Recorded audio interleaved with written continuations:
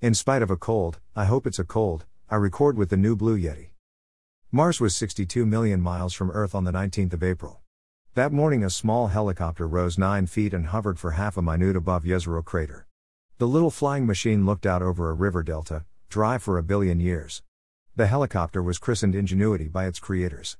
Custom made to be the first flying machine on the red planet, it carried a token. A bit of fabric.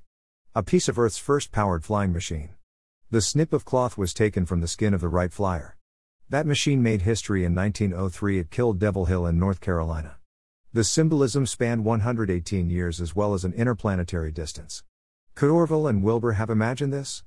That a snip of canvas they'd stretched over a wooden frame would one day travel so far? I doubt it.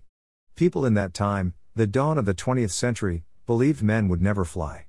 That machines made by men would explore Mars was so fantastic an idea that it didn't even feature in the science fiction of 1903. Going to the moon, shot from a cannon, was the limit of the wildest speculation then. What is there today that we consider to be impossible, even for our imagining? Is the first step in accomplishing the impossible taken with imagination? If so, we are even now on our way to the stars. The Wrights found a way, through dogged persistence, to lift man and machine into the air.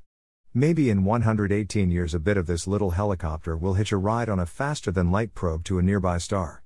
Things are impossible only after we imagine them. Before that they're unknown. It seems declaring something impossible is the first step toward accomplishment.